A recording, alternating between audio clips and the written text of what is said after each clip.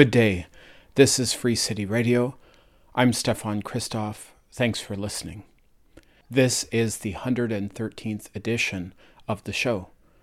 On the broadcast today, I'm going to be featuring a conversation I had with Michael Zhang, who is the author of an article about the legacy of John Redpath. People who live in Montreal, in Canada, would recognize the name Redpath Sugar.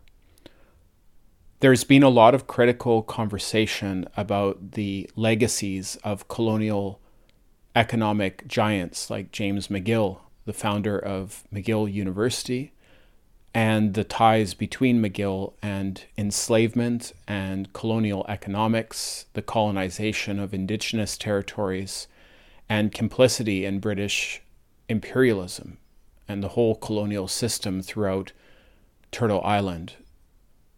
I recently had a conversation with some friends about Redpath and the legacy of Redpath Sugar, and I searched online for some articles that could outline any research that has happened about the connections between Redpath and the colonial Caribbean, where sugarcane was produced in the context of the 19th century, where enslavement was the foundation for the labor force that produced sugarcane for global sugar industries.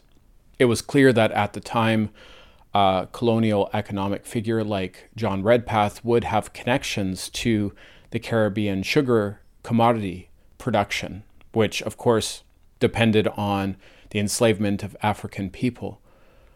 I found an article by Michael Zhang that is called The Life of John Redpath, A Neglected Legacy and Its Rediscovery Through Print Materials. And basically, through this text, we see an exploration of a critical look at John Redpath's colonial practices, both in terms of links to Caribbean sugarcane production and through that the support for the enslavement of Black African workforces that were at the basis of sugarcane production.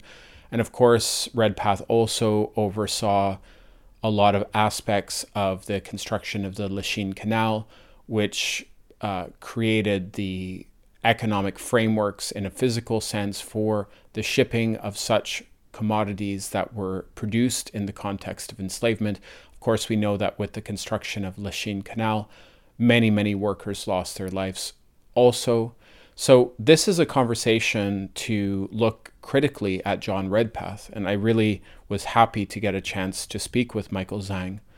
Here's our conversation. Well, yeah, I guess first of all, thanks so much for doing this exchange. And, I just was really interested in your text about Redpath because there has been, fortunately, some conversation about McGill and his connections to both enslavement within his own space of living, and then also how McGill's investments are connected to like broader systems of injustice, commodity production in the Caribbean around sugar, shipping, transatlantic slave trade. So these were sort of the points within which I reached out to you.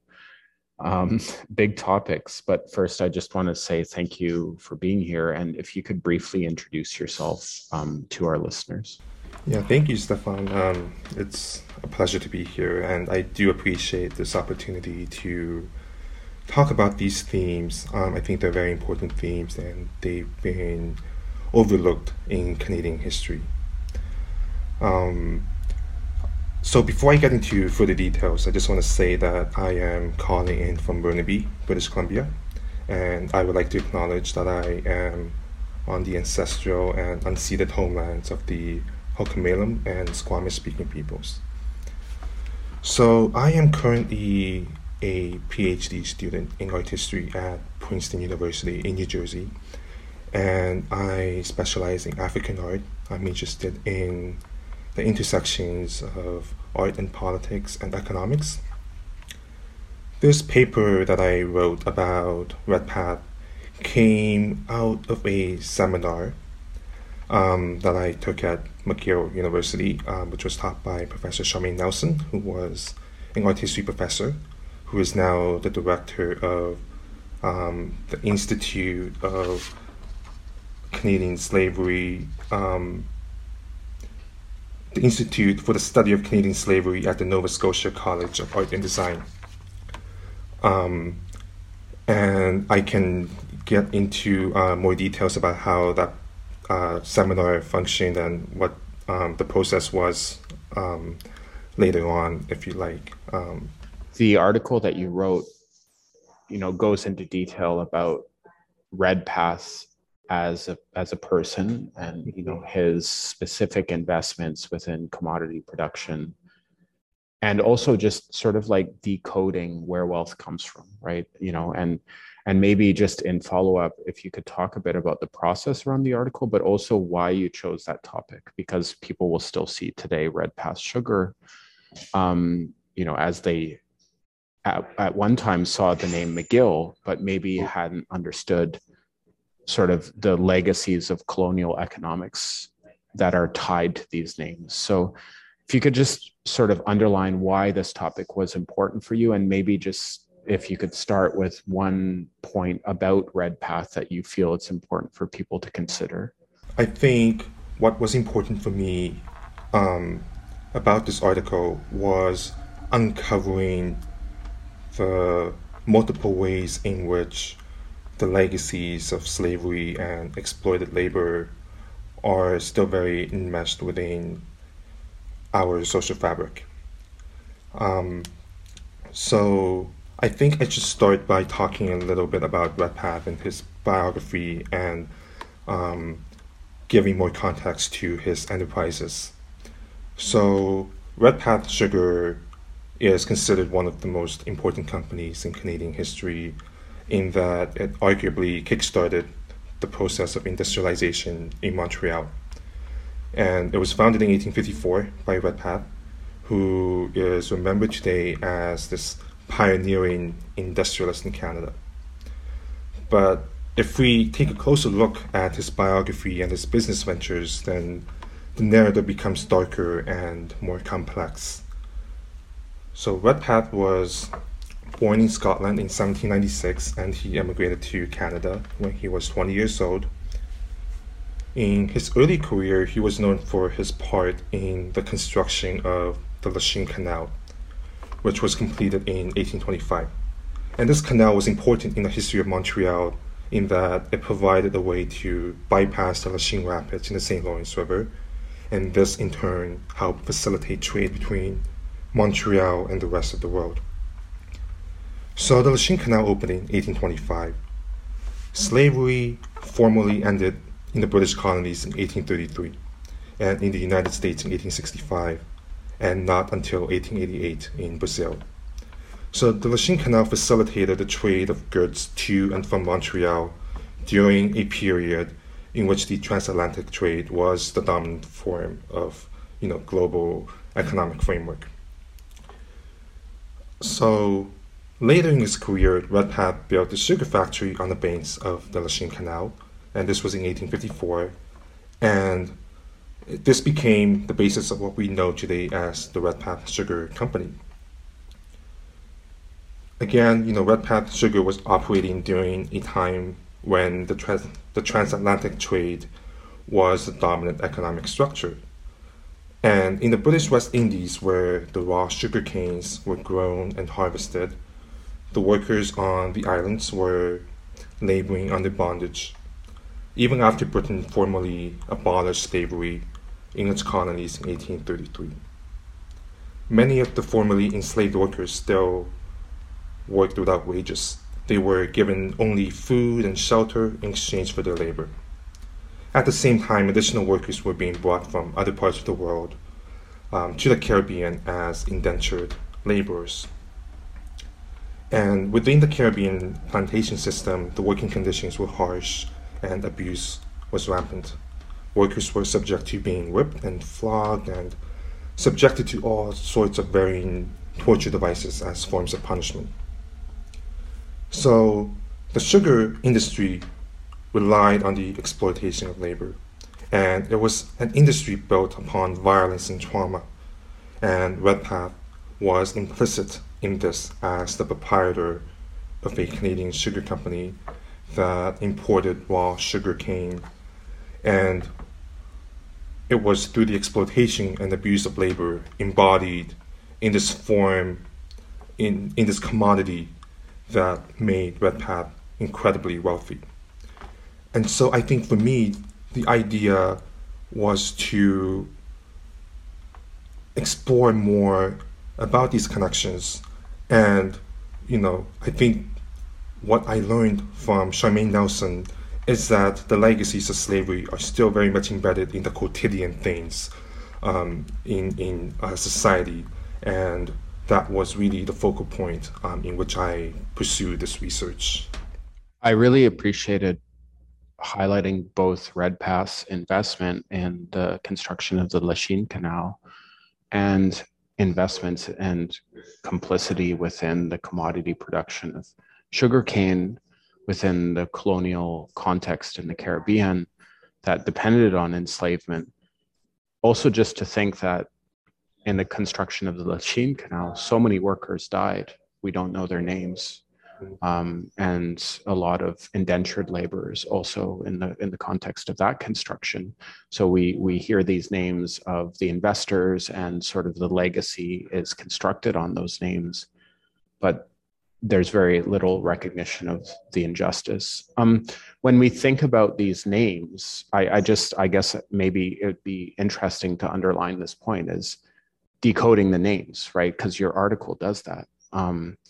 And I wasn't aware of the connection to the Lachine Canal with Redpath in any detail, so thank you for sharing that. But why is it so critical to decode these names? Because, as you mentioned, and thank you for highlighting that, when we walk in a shop, a corner store, we see these products, right? And they're still named after individuals who are so intrinsically involved in systemic violence.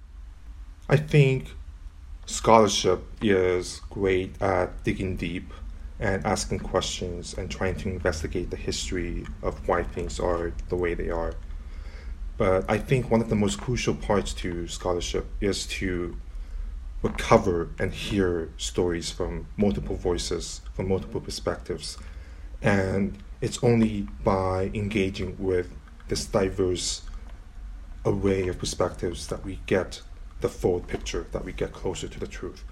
And I think in this case, it's particularly important to try to recover the voices and to read against the grain, to recover, as you mentioned, the elided names and the elided histories, and to reveal the ways in which this legacy of the exploitation of labor and this intertwinement with the transatlantic trade is still enmeshed within our institutions and our systemic structures in contemporary society.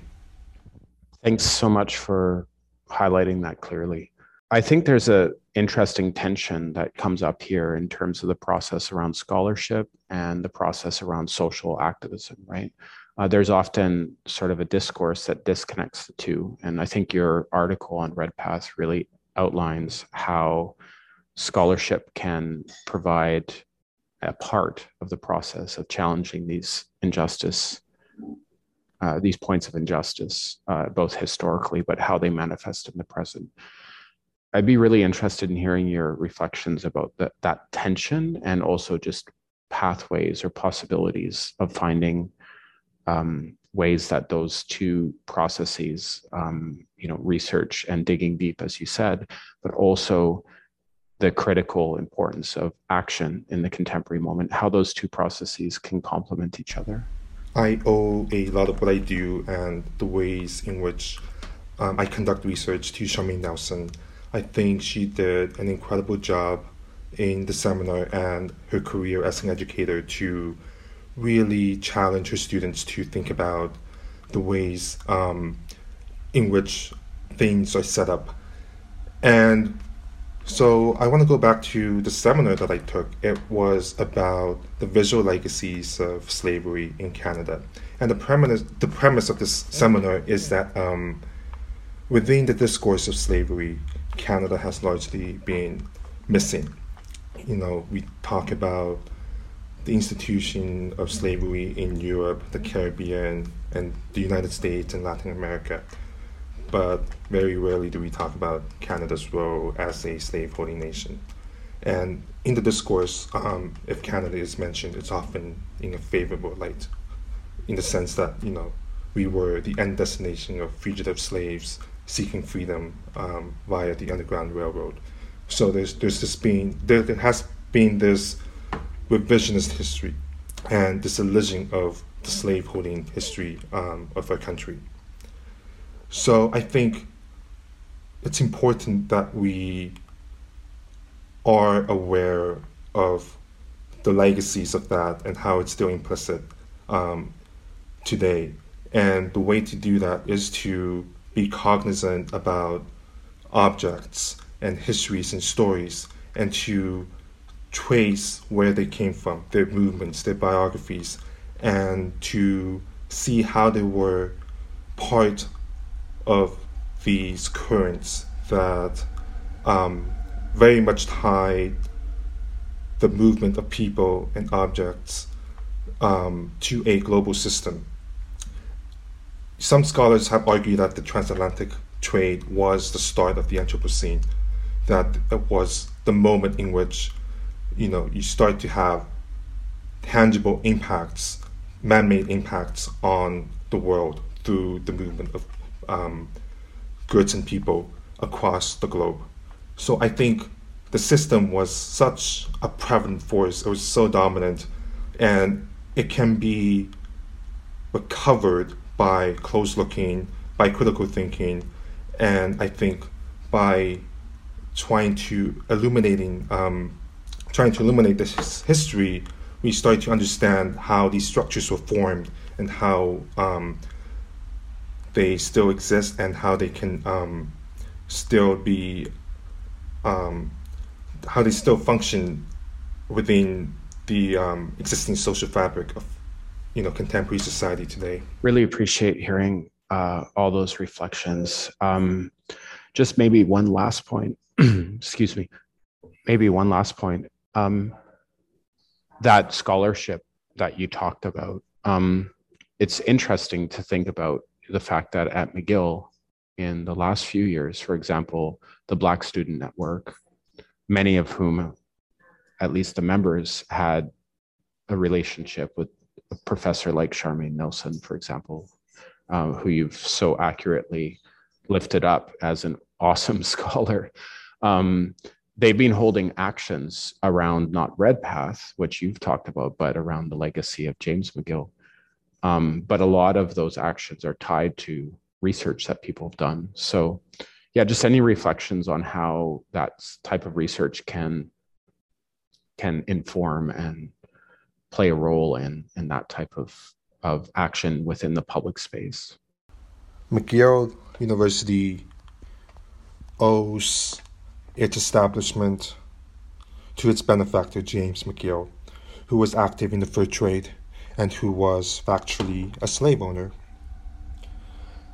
So the institution of slavery is very much intertwined with this institution of higher learning. And I think we need to recognize that there are certain values within McGill that have been there since the beginning. And the institution has been operating systemically in ways that favor certain groups of people over others. And that there have been groups historically been oppressed and silenced and unwelcomed in McGill. I think it is a very tough thing to be a student within an institution that you recognize as an institution that owes its very existence to the legacies of slavery. In moving forward, I think the process needs to be transparent.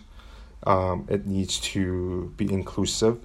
It has to consider the voices and perspectives of everybody who wants to have a say.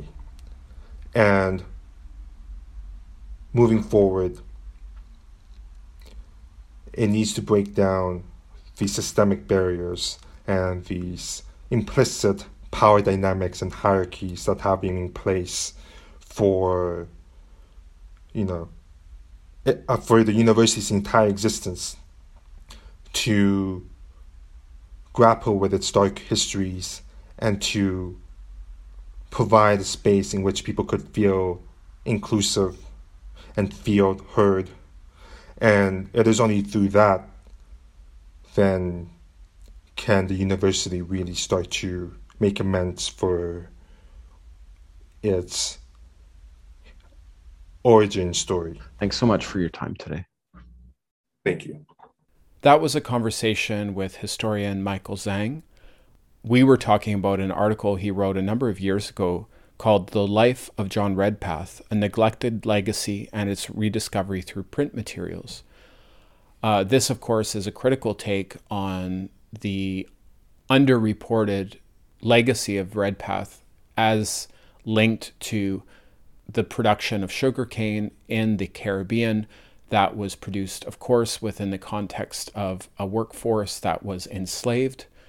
And so looking critically at these figures, Redpath, we heard also about McGill. This is a very important historical reckoning that is happening, and looking into the figures and the names of this colonial period is something that I will continue to do here on Free City Radio. I'm Stefan Christoph in Montreal. This program is broadcast on CKUT 90.3 FM on Wednesdays at 11. It is broadcast also on CJLO 1690 AM, here also in Geogiage, on Tuesdays at 1 p.m., and it is broadcast in Winnipeg on CKUW at 8 a.m. on Tuesdays, and on CFRC in Kingston, Ontario at 11:30 a.m. on Wednesdays. You can find us through Spotify and Apple Podcasts. Just search Free City Radio. All our archives are up at soundcloud.com/freecityradio. Thank you so much for listening. Thanks again to Michael Zhang for being on the program this week. And to go out on the program today, I'm going to be featuring a piece of music from Marcus Floats from the release called Third Album. I'll talk to you soon and take care.